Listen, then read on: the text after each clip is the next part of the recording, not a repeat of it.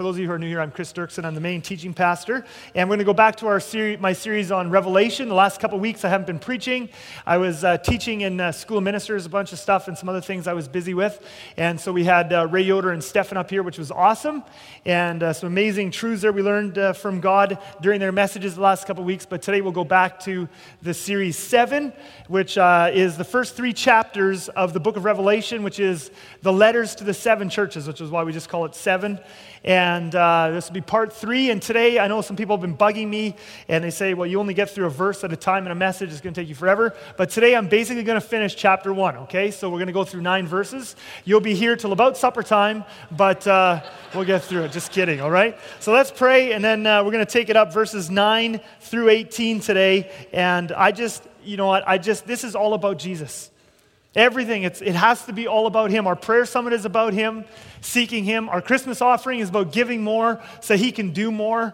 And this message today and all of our messages in worship, it's about putting our focus on Him because He is worthy. And so let's pray and let's start this off by just asking Him to be present and to minister to us. Jesus, it really is all about You.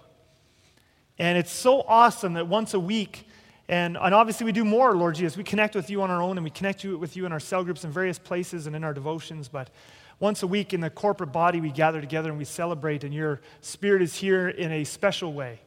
And we do that because we need to. Hebrews 10 says that we should not neglect the gathering together and meeting together to encourage each other, especially as the day of Your return draws near. And so I just pray today, Jesus, I want to put all the attention on You again this morning. I want us to leave from here. Jesus, I want us to leave from here more in awe of You and more in love with You than we were when we came in. And I pray that You would help me to do that. In Your name we pray. Amen. Verses 9 through 18, let's begin here. Verse 9, we've read a couple times already, but we'll just start there. I, John, your brother and partner in the tribulation, in the kingdom, and the patient endurance that are in Jesus, was on the island called Patmos on account of the word of God and the testimony of Jesus. Verse 10, I was in the Spirit on the Lord's day. And before we get to kind of the main body of what I want to talk about today, I just want to stop here for just a moment because I regularly get questions as people read here in Revelation, also in Ephesians and stuff, but people ask me the question, what does it mean He was in the Spirit? What does it mean to pray in the Spirit? What does it mean to be in the Spirit? And the other question I often get is people asking, what is the Lord's day? Okay? And so just a little bit of background before we get into the main body here. John says, I was in the Spirit on the Lord's day. What was the Lord's day? Well, the thing, a little bit of history, a little bit of background. The Jewish people, even to this day, believing Jews, but certainly in John's day, the Jewish people have always worshiped God and set aside as a special day the Sabbath, which is Saturday, okay? Sometimes nowadays people call Sunday the Sabbath, but technically, actually, in the Bible, the Sabbath is Saturday. And the Sabbath was the day they would go to the temple, and what was the day they set aside to do no work? The Sabbath is Saturday, all right? Now, what happened is Jesus then came to earth, and He died on the cross, and He rose from the dead, and the resurrection was such a history-changing, life-changing, incredible event. And the early Christians were so excited about it, and we should be that excited still today, but they were so excited about it, but He rose from the grave on a Sunday. Okay, He rose from the grave on a Sunday, and so in memory of that history-changing event that radically changed their lives, they began to, on Sundays, remember Jesus' resurrection and praise Him and worship Him for what He had done. And so, but they continued to also celebrate the Sabbath. Like the early Jewish Christians did both. Okay, and so on Saturday they would still do their Sabbath stuff, but then on Sunday they had this second day where they would make it special and they would do various things and try to gather and worship and fellowship and all that sort of stuff. And they started to call that the Lord's Day. They began to call Sunday the Lord's Day to differentiate it from the Sabbath, which, I mean, all of the days are God's days, right? But they began to call Sunday the Lord's Day because they began to also make that day special as well in memory of the resurrection, which was on Sunday. And of course, over time, as the first church for the first couple of decades was mostly Jewish. It wasn't, we're not used to that now today. When we think of Christianity, we think of it as a non-Jewish religion, right? But in the early days of Christianity, it was predominantly, mostly Jewish. And so they were steeped in the Sabbath. They kept the Sabbath. But over time, as the church kind of shifted and became more and more non-Jewish and more non-Jews, Gentiles, became Christians, and eventually it flipped. And now the vast majority of Christians are not Jews. But over time, as these Christians are coming in, they don't have a history with Saturday. And over time, they just adopted Sunday, and that's how we are today. You know, most Christians go to church on Sunday, and we think of Sunday as the Lord's Day. That's how it started. And that's what John's actually talking about here. He just says, I was in the Spirit on the Lord's Day. He's talking about it was, Sunday morning. Now, he doesn't tell us it was Sunday morning. That's just kind of how I imagine it. But he was in the Spirit on the Lord's Day. It was a Sunday. He wished he could have been fellowshipping with the other believers, with the churches, but he's been exiled to Patmos. He's all on his own. He's 90 years old. Well, if you can't have fellowship with the believers, you can still have fellowship on your own with the Holy Spirit. And so he said, I was in the Spirit on Sunday morning. What better thing to do on a Sunday morning, all right? So then the next question is, well, what does it mean he was in the Spirit, right? And again, this is a common question. What does it mean he was in the Spirit? And there's two extremes. There's two extremes of how Christians interpret this. One extreme of what it means to be in the Spirit is some Christians on more to the one extreme of the charismatic side of things. They understand in the Spirit to mean that you are filled with the Spirit in such a way that there is some kind of manifestation or supernatural experience happening, okay? And I've been in places where this is really taken to extreme, and it isn't in all charismatic churches. This is not me against charismatic churches at all. We believe in the gifts of the Spirit, so we are could be called charismatic by some. But in some extremes, I've been in places where being in the Spirit. I've been in meetings, literally, not making this up, where people were clucking like chickens, literally running around, laughing uncontrollably, falling over, all kinds of stuff. And that was called being in the Spirit. And for them, being in the Spirit is you're so full of the Holy Spirit that you kind of lose control of yourself, and there's some kind of manifestation or experience happening. And so that's one extreme of how being in the Spirit. And so people read that John was in the Spirit, and some people take that to mean, he was having some crazy experience in the Spirit, okay? That's one extreme of how people look at it. There's another extreme, though, and I think this one actually applies to far more Christians. And I think a lot of Christians take it to mean this, and that is they basically take it to mean nothing. So on the one hand, there's one extreme. Some people take in the Spirit to mean supernatural experience, crazy manifestations, things that are out of your control happening. The other extreme is lots of Christians today, they say, they look at being in the Spirit this way, that it essentially means nothing. And what they say is this: everybody who's a Christian automatically is in the Spirit. From the moment you're a Christian, you ask Jesus in your heart, you get the Holy Spirit. So that means every day that you're a Christian, from the moment you become a Christian, you're always automatically at all times in the Spirit. And so essentially what it then means is nothing, because if we're all always in the Spirit at all times automatically from the moment we become a Christian, it actually, when John says he was in the Spirit, it doesn't mean anything because we're always at all times automatically in the Spirit. And to them, to people that have that idea that I'm just always in the Spirit automatically because I have the Holy Spirit ever since I asked Jesus into my heart, for those people, I just ask the question, if that's what he's talking about here, why does he mention it at all? Like if you're just automatically in the Spirit at all times, from the moment you're a Christian, why would John mention, last Sunday morning I was in the Spirit? I mean, that's like one fish saying to another fish, last Sunday I was in the water. And a fish says, I mean, your what hurts? What are you talking about? You were in the water last Sunday. Aren't you always in the water? Well, yeah. Yeah, do you ever get out of the water? Well, no. Why would you say you were in the water last Sunday? I mean, that's absurd, okay? I don't get up here and preach a message and say, last Sunday, guys, I breathed air. What do you mean you breathed air? Well, I breathed air. Don't you always breathe air? Well, yeah, usually. I'm kind of attached to it. Ever since I was born, I breathe air. I don't like to stop. I'm addicted to it, right? Well, I don't talk about it. I mean, I don't say last Sunday morning I was breathing air because I always breathe air. A fish doesn't talk about last Sunday being in the water. When John says I was in the Spirit, he has to mean something. I mean, there's times when you're in the Spirit and there's times when you're not in the Spirit. And John specifies, and he doesn't say a lot about it because he assumes these Christians know what they're, the people he's writing to know what he's talking about. He assumes it's just a regular part of life that he does, they would do.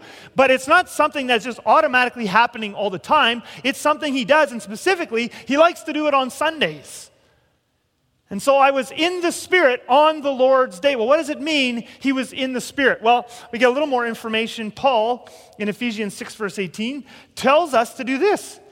Pray at all times in the Spirit with all prayer and supplication. So Paul tells us we're supposed to. He says, make sure you do this. Pray in the Spirit. Whenever you pray, pray in the Spirit. Well, again, Paul wouldn't tell us to pray in the Spirit if this is just something we all do automatically, like by definition of being a Christian, you are automatically praying in the Spirit whenever you pray. No, Paul tells us to do it, which means that a lot of times people are not praying in the Spirit. They're just praying. So you say, well, what does it mean to pray in the Spirit? Well, I think sometimes it's easy to tell what something is when you just look at obvious examples of what it isn't. And again, Paul doesn't give us lots of information because again, he just assumes it's obvious. And the fact of the matter is true that all of us here, if you've ever tried to pray before even once, we all know of experiences of what it's like to pray not in the Spirit. Is that not true? We all know what it's like to have prayer times where your mind is distracted the entire time. You're trying to pray, but your mind is everywhere else. And you try to do that for a while, and then finally you just give up. We all know what it's like to pray and just be completely distracted and not get anywhere. We all know what it's like to pray and actually on the inside, whether consciously or not, but we have a hard heart towards God and we're not wanting to obey something He's telling us to do, but we pray anyway, and the whole time we're praying, we just can feel that our prayers are getting nowhere.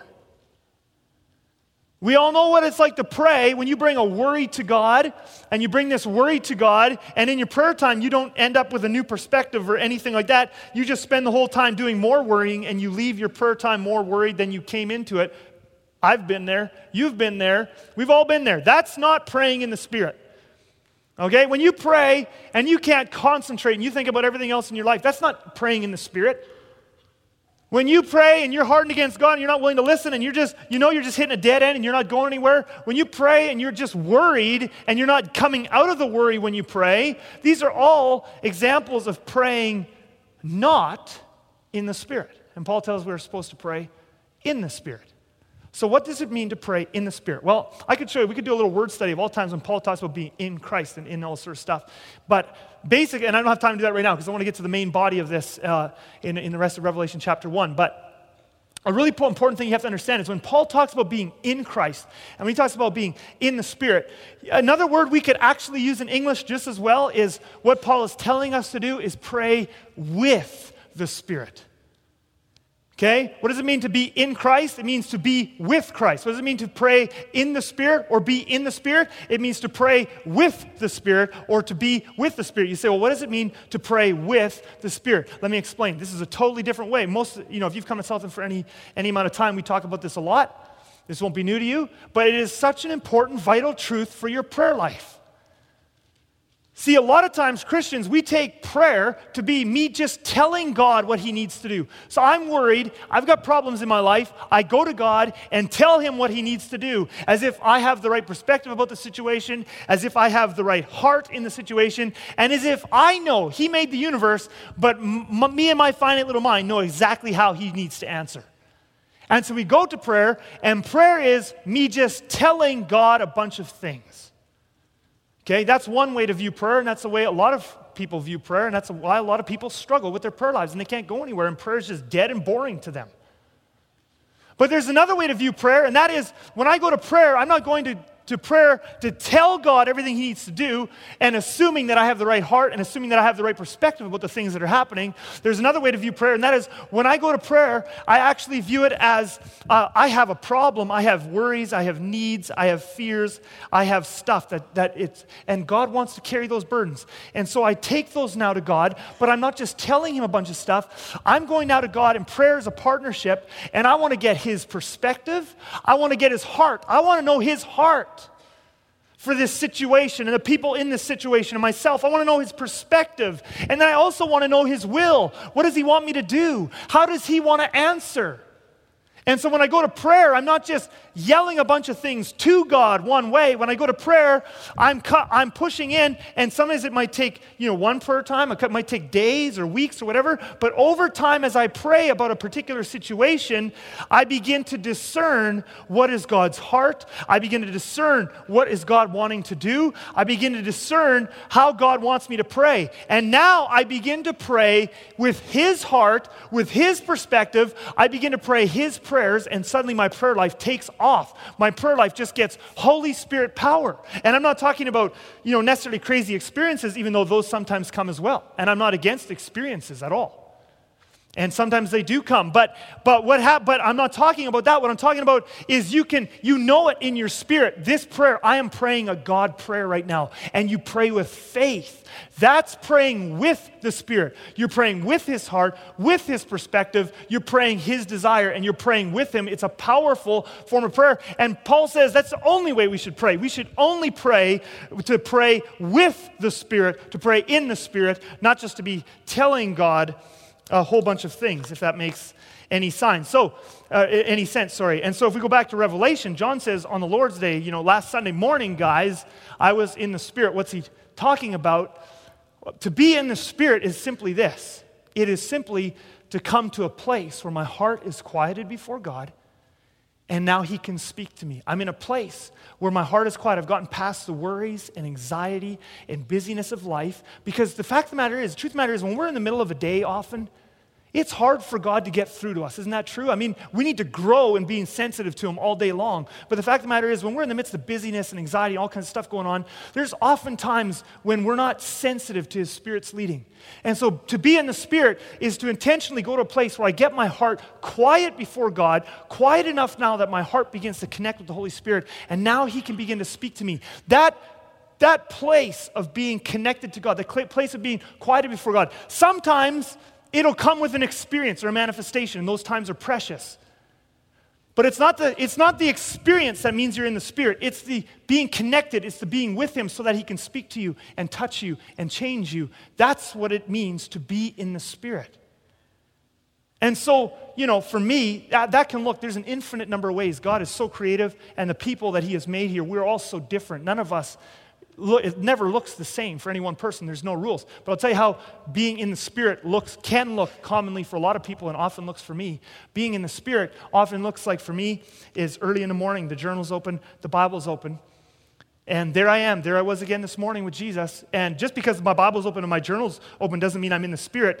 And sometimes I fail to get there. Some days it's just like that in human life, and you spend your devotional time worried and distracted, and you don't get there. And there's grace for that, and there's mercy on us.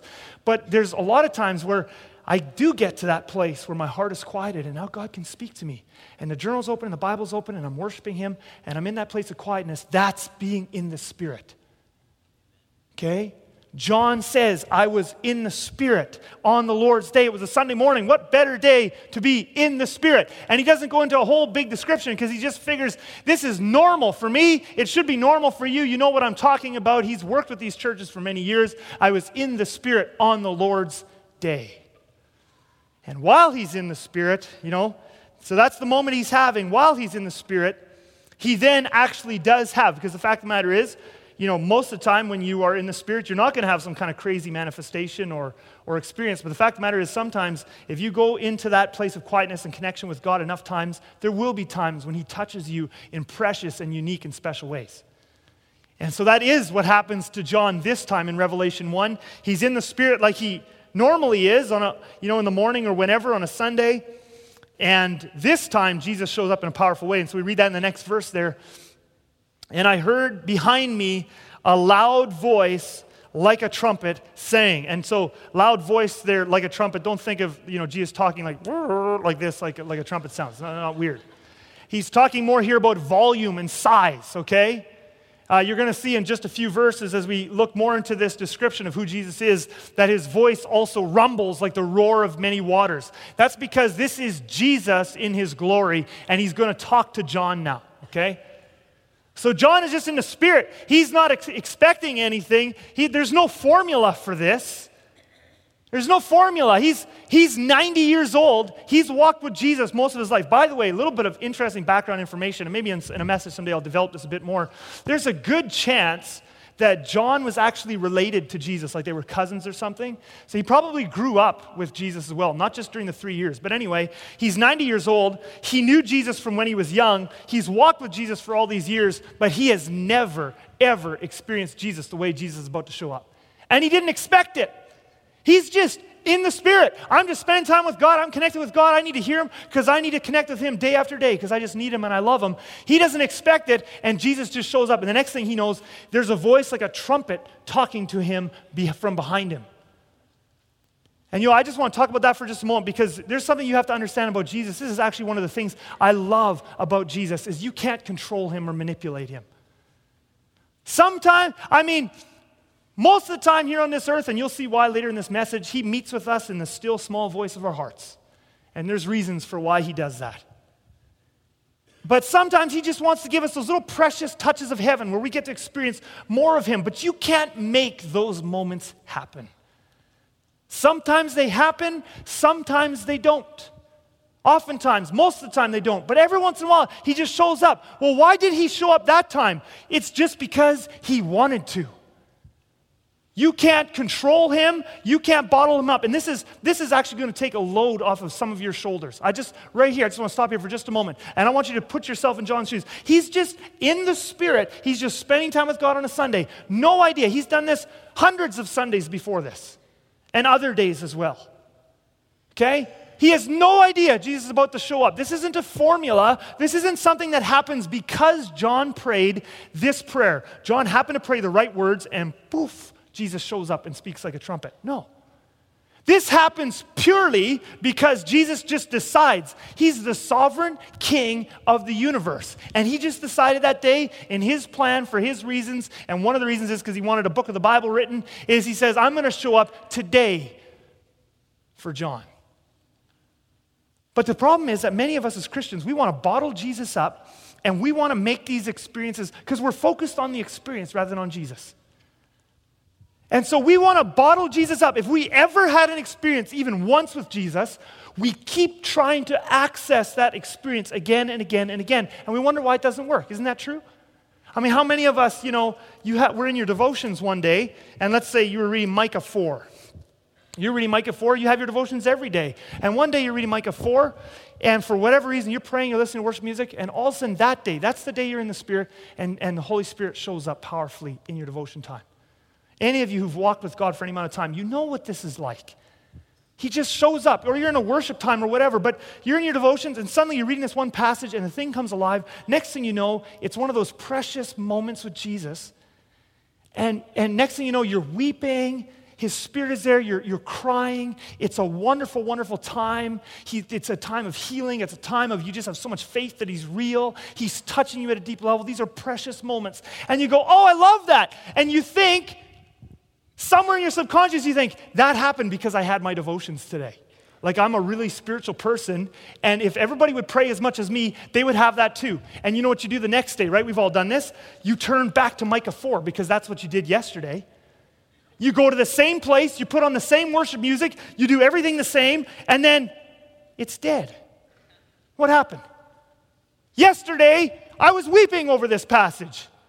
2 days ago, I was weeping over this verse. And God was just ministering me. It was powerful. Today I read it, it's like nothing. It's like, what happened there? The power isn't in a formula. He just showed up that day. And you can't bottle him up. He rarely shows up the same way twice. And you can't control him. You can't manipulate him. You prayed for someone once, that one time at a retreat or at camp or wherever, and someone, there was like a hot sensation on their shoulder, and everybody got the tingles, and people were getting words, and somebody got healed. A number of you have had that experience. You prayed over someone, a prayer summit or wherever, and someone got healed. And you're just like, wow, I'm amazing. Like, I pray for people, people get healed. And then after that, you're always praying for people the same way. Like, I just got to get that same feeling back that I had the last time, and I got to just pray for this person, and it doesn't happen. Why? Because Jesus just shows up where he doesn't. The power is not in a formula. The power is him, and you can't control him, and you can't bottle him up. Now, that's not to say when I say he shows up where he doesn't that, 99% of the time he's just absent. No, 99% of the time he's speaking to us in the stillness, and we're discerning and we're seeking and we're following. And then there's these precious moments, but you can't bottle them up. And I know of people, they carry this weight of burden around on them because, way back in their past, they had this season in their life where they were getting, dreams and visions and miracles, and it was so powerful. And it was so wonderful. And now it's years later, and they're not getting them anymore, and they feel like they're backslidden. But the thing you have to realize is spiritual maturity. I'm going to put this up on the screen right now. Spiritual maturity is not measured by your experiences or by miracles. It's measured by the love and humility and obedience in your life. That's spiritual maturity. You have no control over experiences. You have no control over miracles. And I know of lots of churches today, they're focused. They feel this pressure, and their leaders feel this pressure. Every time they have a prayer service, somebody has to get healed. Every time they have a prayer service, people have to have a certain kind of experience. Every time they have a crusade or whatever, there has to be this certain thing happen. And the focus is on this thing has to happen, rather than just the focus is Jesus. The focus is I need to obey him. I need to humble myself. I need to love him. And then sometimes he shows up and does that stuff, and we treasure those moments. And sometimes he just doesn't. But always I find this in books, and this will help you to discern as you're reading books, and as you're, there's all these other teachers out there, and we live in these days of so many books, and you can listen to other teachers and read books and authors and sort of stuff. Let me help you discern, because sometimes people come to me and they want copied. Like, this person did this, and they said always this. Well, praise God, he gave them an anointing and a gift, and it happened there. But our job isn't to try to replicate something that's out of our power. It's Jesus that does the miracle. It's Jesus that gives the experience. Sometimes he gives it, sometimes he doesn't. When he doesn't, we just enjoy following him, obeying him, loving him, humbling ourselves before him, and discerning what he's saying in the quietness of our hearts. Spiritual maturity is not measured by how amazing the spiritual experiences or miracles are that you've had in your life, but by the amount of love and humility and obedience that is in your life. That's what's important. That's what matters to God, and that's all that's in your control in terms of your choices and stuff. So anyway, by the way, I should just say this. I forgot a little story. Sometimes, let me just say this. That's why I have notes, I guess, right? Otherwise, I just forget everything. Sometimes God gives, not always. Don't view this as me saying something that this is always, but sometimes God gives people powerful experiences because of a weakness in their life, and they need that experience. Like, I was talking to a guy, a phenomenal story, guy in our church, wonderful man. And he was telling me, this is just this past year, he told me a story of how a few years ago God gave him this vision, just in detail, in full color, specific vision. He was awake. And I believe he was driving, which is a little bit scary, but however God shows up, right? But he was awake, and then God gave him this vision, this waking vision, this powerful vision. He saw something that did not exist then yet. It had to do with our church, all this sort of stuff. And he saw it in detail and in color. And a few years later, it happened exactly like his vision. And of course, you get a vision like that, and you feel like, wow, I'm amazing. I have visions. Look at me. Wow, right? And you feel good. Wow, look at me. I weep in the presence of God, and I'm so spiritual. And he asked God, like, why did I get this vision? Why not somebody else? And God told him, it's because you wouldn't have believed me otherwise. And right then, he saw that God had given him that vision, not because of how amazing he was, but because of how weak he was. God said, there's other people I didn't need to give that vision to. They already believed and followed. So sometimes, that's the thing about experience. Don't chase experience. Chase Jesus, the one who gives them. Don't chase miracles, chase Jesus, the one who can give miracles.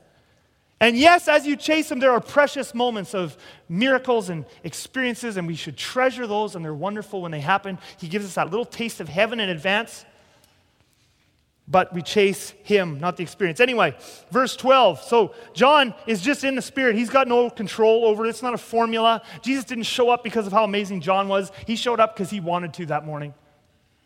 And so John's just in the Spirit, and he's connecting with the Lord, and now he hears a voice like a trumpet behind him.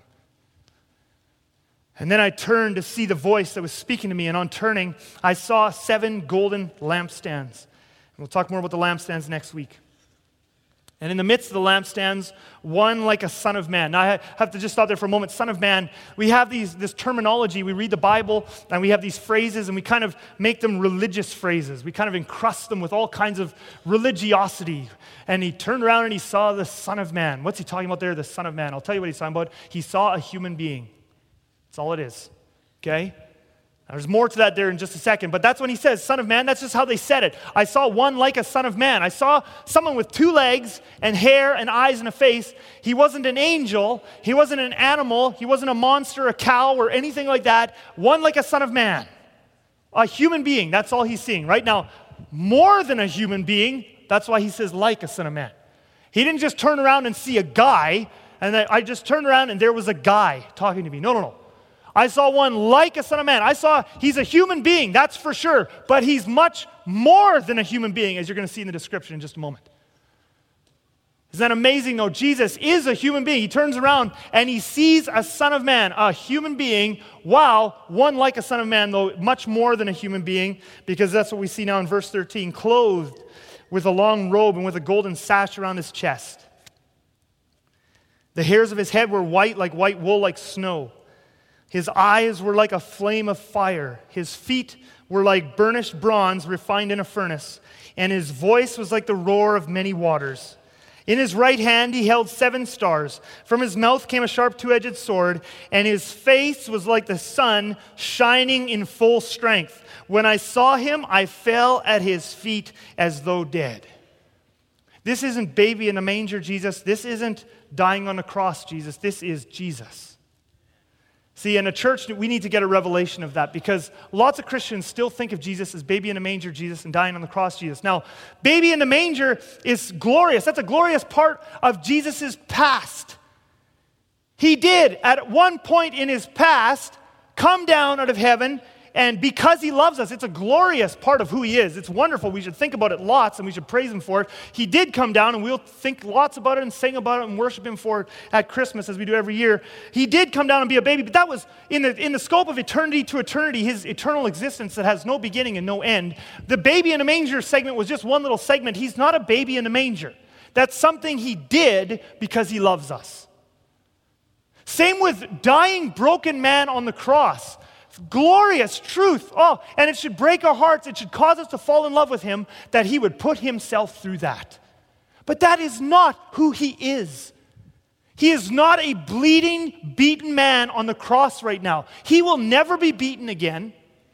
He will never be spit on. He will never lose. He'll never be killed. None of that. That was something he did one time because he loves us, and we should praise him for it. But that is not who he is from eternity to eternity. John is seeing him now in this vision, vision, he's seeing him there, however that is. He's right there with him. John is seeing Jesus as he is and as he always has been. This is the Jesus who spoke the universe out of nothing. That wasn't baby in the manger Jesus that did that. That wasn't man on the cross. Yes, that was always him. But this is the Jesus, the glorified Jesus, who has always been with no beginning, no end. This is the one who spoke the universe into being. This is Jesus as he is. And when John turns around and sees Jesus in all his glory, he can't even handle it. Think about that. Again, this is the John that knows him so closely. He actually walked with him while he was on the earth. He has been intimate with Jesus for decades and decades. And yet, he turns around and he sees Jesus as Jesus really is, and that's it. He can't handle it. Loss of consciousness, coma, hit the ground face first in front of Jesus. His circuits are fried. Okay, and it's not just John. By the way, we're gonna jump now into Daniel 10. Some of you may have noticed this already before. Some of you may not. It might be new. But actually, John isn't the first person to see Jesus as he really is. There was a man who saw Jesus before he was called Jesus in the Old Testament, and his description of Jesus is identical to Revelation 1. It's Daniel in Daniel chapter 10. And I want to show you Daniel's reaction to Jesus as well, okay? This is 600 years before John writes Revelation, okay? 600 years before John, 500 years, and some years before Jesus is born in the manger and gets the name Jesus. He doesn't even have the name Jesus yet, but he's always existed. Daniel had an encounter with Jesus. And he describes him the exact same way. It's really powerful. Daniel 10, verse 1. In the 3rd year of Cyrus, king of Persia, a word was revealed to Daniel. In those days, I, Daniel, was mourning for 3 weeks. I ate no delicacies, no meat or wine entered my mouth, nor did I anoint myself at all for the full 3 weeks. On the 24th day of the 1st month, as I was standing on the bank of the great river, that is the Tigris, I lifted up my eyes and looked, and behold, a man clothed in linen with a belt of fine gold from Uphaz around his waist. So remember, John sees him in a robe with a sash of gold, and Daniel sees him with a belt of gold. Daniel goes on to say his body was like beryl, which is a very, bright, shiny metal. His face like the appearance of lightning. John, he describes it as like lightning. I mean, freeze lightning, right? It's so bright. Freeze that, and then that's Jesus' face is like lightning. Okay, John describes it as the sun shining in full strength. Okay, his eyes like flaming torches, exactly what John says in Revelation 1. His arms and legs like the gleam of burnished bronze, exactly what John says in Revelation 1 about Jesus' feet. And the sound of his words like the sound of a multitude, okay? Which Daniel describes as the roar of many waters. So they're seeing the same person. Now look what happens to Daniel, just like with John. And I, Daniel, alone saw the vision, for the men who were with me did not see the vision, but a great trembling fell upon them, and they fled to hide themselves. These are grown men, okay? They didn't even wait around to see Jesus. They leave Daniel all by himself. But, the presence of Jesus just starts to come close, and they are gone, hiding in the bushes somewhere. I don't know where they run, but they run off, okay? And they leave Daniel alone. So I was left alone and saw this great vision, and no strength was left in me. My radiant appearance was fearfully changed, and I retained no strength. In other words, he got deathly pale. Okay? Then I heard the sound of his words, and as I heard the sound of his words, I fell on my face in deep sleep with my face to the ground. He didn't have the word in Hebrew called fainting, okay, or passing out. So I went into a deep sleep, face first on the ground. He loses consciousness. Exact same thing with John, is he turns around. When he sees Jesus as he really is, his circuits are blown, he's down. That's Jesus as he is. Okay? Now some of you are sitting there and you're thinking, boy, I don't know how much I'm looking forward to heaven right now. How are we ever going to worship Jesus? Every time he walks in the room, we flop over half dead. It's like, hey, we're going to praise Jesus. They open the door, everybody's on the ground. Well, the thing you have to realize, it's like this. It's like you take a little 40-watt bulb, out of your living room lamp or whatever. You plug that in. At football stadiums, they got these huge lights, so nighttime they can light up that field like it's daytime. And I looked that up on the internet, this week. In some of the stadiums, those are like 2,000-watt bulbs. Okay, now you take one of those little 40-watt bulbs in your lamp and you plug that into one of those stadium 2,000-watt things, and that thing blows to smithereens. It can't handle it. Okay, you want to get light out of that 2,000-watt socket, you've got to get an upgrade for your bulb. You have to get a much bigger bulb, okay? A much better bulb, a much stronger bulb. Well, the thing you have to understand is the problem with Daniel and John is that our sin-weakened bodies. Our sin-weakened bodies cannot handle the glory of Jesus. That's how awesome Jesus is. To be in his presence, literally, it's like plugging that 40-watt bulb in. Can't handle it. You just physically, emotionally, everything. You're done. You can't handle it. We need an upgrade, and that's one of the reasons we're getting resurrected bodies. Your body was not intended by God to be as weak and sickly as it is right now. And you say, well, I feel totally healthy. Well, no matter how, you could be at 100% health in this sin-stained body. It is nothing compared to what your resurrected body is going to be like. And in our resurrected bodies, we are going to have a vastly increased capacity to enjoy the glory and the presence of God, and that's awesome. But in the meantime, we have to massively upgrade our internal picture of who Jesus is. We have to get a massive upgrade of our picture of how awesome and glorious Jesus is. And because I'll tell you right now, most of us, our picture of Jesus is far too small. And there's a lot. You say, how do you know my picture of Jesus is too small? Well, there's two reasons to know. First of all, our worship of him is pathetic. And I'm not just talking about the singing part, but it includes that part too. But you can tell that our picture of Jesus is too small by the way we worship him, not just with our song, but with our lives.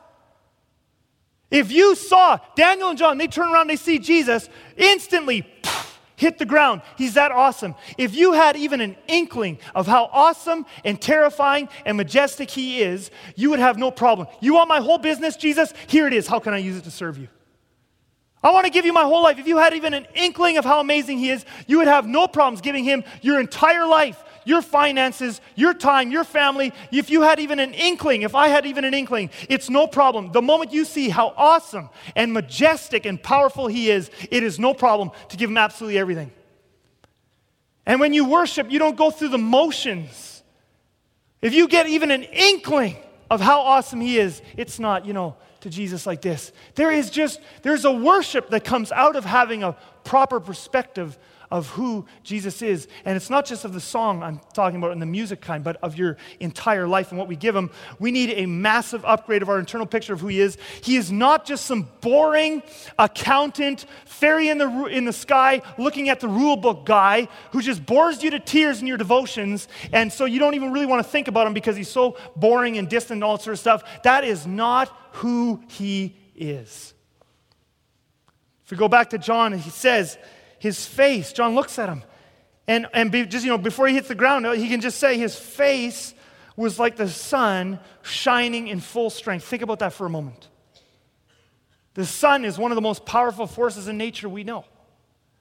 I mean, it's 93 million miles from here to the sun, okay? 93 million miles, and you look at the sun in the middle of the day, it burns your eyes out. Okay, on a hot summer day, 93 million miles away. Think about it, 93 million miles away, and on a hot day, it scorches us. You can fit 1 million planet Earths inside the sun. Temperatures hover, just inside the surface there, hover around 15 million degrees Celsius. That's the sun. And John says the sun, his face was like the sun shining in full strength. And of course it was, because he's the one who made it. He's the light of the world. The sun is just a passing shadow in his presence. John is physically, think about this, he is physically in the room with, he can reach out and touch the one who can blow the sun out like a candle. Because you know how many suns Jesus made and he holds them together with thoughts in his head, and he spoke them into being with words out of his mouth. The sun, which is so powerful and huge and awesome and dominates our solar system, is only one of like quadrillions of stars that are out there in trillions upon trillions of galaxies, each of them filled with billions and trillions of stars like our sun. And John is in the presence of that one. He's not some boring accountant looking at the rules, looking down at you guy. And he's not some fairy in the sky. This is him who actually made that. John is in the presence of the one who can reach out with his right hand and snuff the sun out. And so the question is for you and I, are you blown away by Jesus? Am I blown away by Jesus? Because I'll tell you something, to the extent that you are not blown away, and I mean blown away, well, I'm not using exaggerated words here. John and Daniel turn around, that's awesome, okay? To the extent that you and I are not blown away by Jesus is to the extent that our picture of him is far too small. All of us, our picture of him is too small, but to the extent that we are not blown away by him in worship and in terms of what we give him in our lives. This includes myself. I'm not preaching from a place of, I have the total picture. No, not even close. We all need to grow and grow and grow and grow in it. But to the extent that we are not blown away from him and happily giving him our entire lives and worshiping him with everything that is in us, to the extent that we do not do that because we are not blown away with him, is the extent to which our picture of him is too small. And if you could actually see how he really is, it would radically change you. But we have a picture of him that is too small, and I can tell why. That's why many of us, at the first sign of a crisis, we're filled with worry, and we're filled with stress, and we're filled with fear. What is worry? I'll tell you what worry is. Worry is what happens when I encounter a problem that is too big for me. It's out of my control. If you could control it, if it was small enough that you could do something about it, you wouldn't worry. That's what worry is. Worry is what happens when I encounter a crisis or a problem or a person or whatever that is too big for me to control. It's out of my control, and now I'm worried about how things are going to turn out because I can't make them turn out the way I want them to. That's worry. Here's the thing. Jesus cannot be worried. He is never worried even a moment in his entire eternal existence. How could you worry about anything when you're the one who spoke the whole universe into being? How could you worry about anything that happens in that universe if you hold it all in your hand? You can't worry. And the thing is, if you go into the presence of Jesus and you encounter him as he really is, you can't worry there either. It's impossible to fear anything. When you get a proper picture of who Jesus is, it's impossible to fear anyone or anything except for him. You think John and Daniel, when they went into the presence of God, when they turned around and saw Jesus, it was like, do you think they were worried about their finances in that moment? Like, I don't know if I'm going to pay my bills. You think they turned around and saw Jesus and were worried about the government? You think John was worried about the Roman soldiers who were guarding him? I wonder if those soldiers are going to kill me. How can you worry about anything? When you're in the presence of Jesus, you only have room for one fear, and that's him. There's only room for one fear when you're in the presence of Jesus, and that's him. That's actually the beauty of the fear of God. When you have the fear of God, you have peace in your heart because you don't fear anything else. It's like when you're worried about that little dog that's yapping at you in your life, and you turn around and you see the lion, you cease to be afraid of the dog, right? Jesus said in Matthew 10:28, he said, don't fear man, fear God. That's the fear that brings peace. There's only room for one fear. When you get a proper fear of Jesus, it's impossible to worry about anything else. Some of you might be sitting there and saying, I don't see how encountering Jesus like that gives me peace. They're unconscious on the ground. Like, you're just scaring me, Chris. I mean, the sun, burning. You got pictures of burning up there on the thing, and that's the sun. And this doesn't comfort me about Jesus, Chris. It's actually making me scared of Jesus, because when you talk about Jesus like that, I don't think he wants to hug me or comfort me or hold me or love me, or that he cares about my small little problems. Some of you better finish the passage. Next verse. But he laid his right hand on me, saying, fear not. I am the first and the last and the living one. I love that. He laid his right hand. The one whose face shines brighter than the sun, whose power and brightness and might far outstrip the sun, reaches out and he doesn't even just speak words from a distance. It's not like he's cold and distant. He reaches across that gap. John hits the deck because he can't handle it, and that Jesus, who is greater than the sun, reaches out and gently touches him and says, fear not. Now that is the glory of Jesus. On the one hand, terrifying and powerful and majestic and awesome, and at the same time, so you would think with these characteristics, he must be distant and cold, but no. He is terrifying and awesome and glorious and powerful and majestic and infinite in all of those things, and at the very same time, he is tender and gentle and loves us and wants to hold us and comfort us, and he says, fear not, John. Fear not. Yes, I'm infinite in power, and yes, in majesty and glory and all those sorts of things, but John, you have nothing to fear because you're one of mine. I'm on your side. And when the lion whose face shines brighter than the sun is on your side, then truly you can say, fear not. What can come against you when he's on your side? Fear not. And it's not just with John. We see the same thing in Daniel's encounter as well. I just love the heart of Jesus that we see here. Daniel 10, verse 10. Daniel's on the ground too, same as John, face first. You can't get low enough when you're in the presence of Jesus. Verse 10. And behold, same thing, a hand touched me and set me trembling on my hands and knees. And then he said to me, O Daniel, man greatly loved. Not just man loved, he's greatly loved. I greatly love that verse.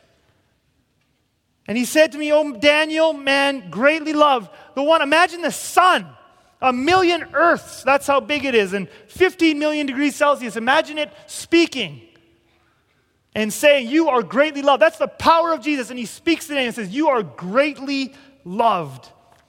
Understand the words that I speak to you and stand upright, for now I have been sent to you. When he had spoken this word to me, I stood up trembling. Then he said to me, fear not, Daniel, for from the first day that you set your heart to understand and humbled yourself before your God, your words have been heard, and I have come because of your words.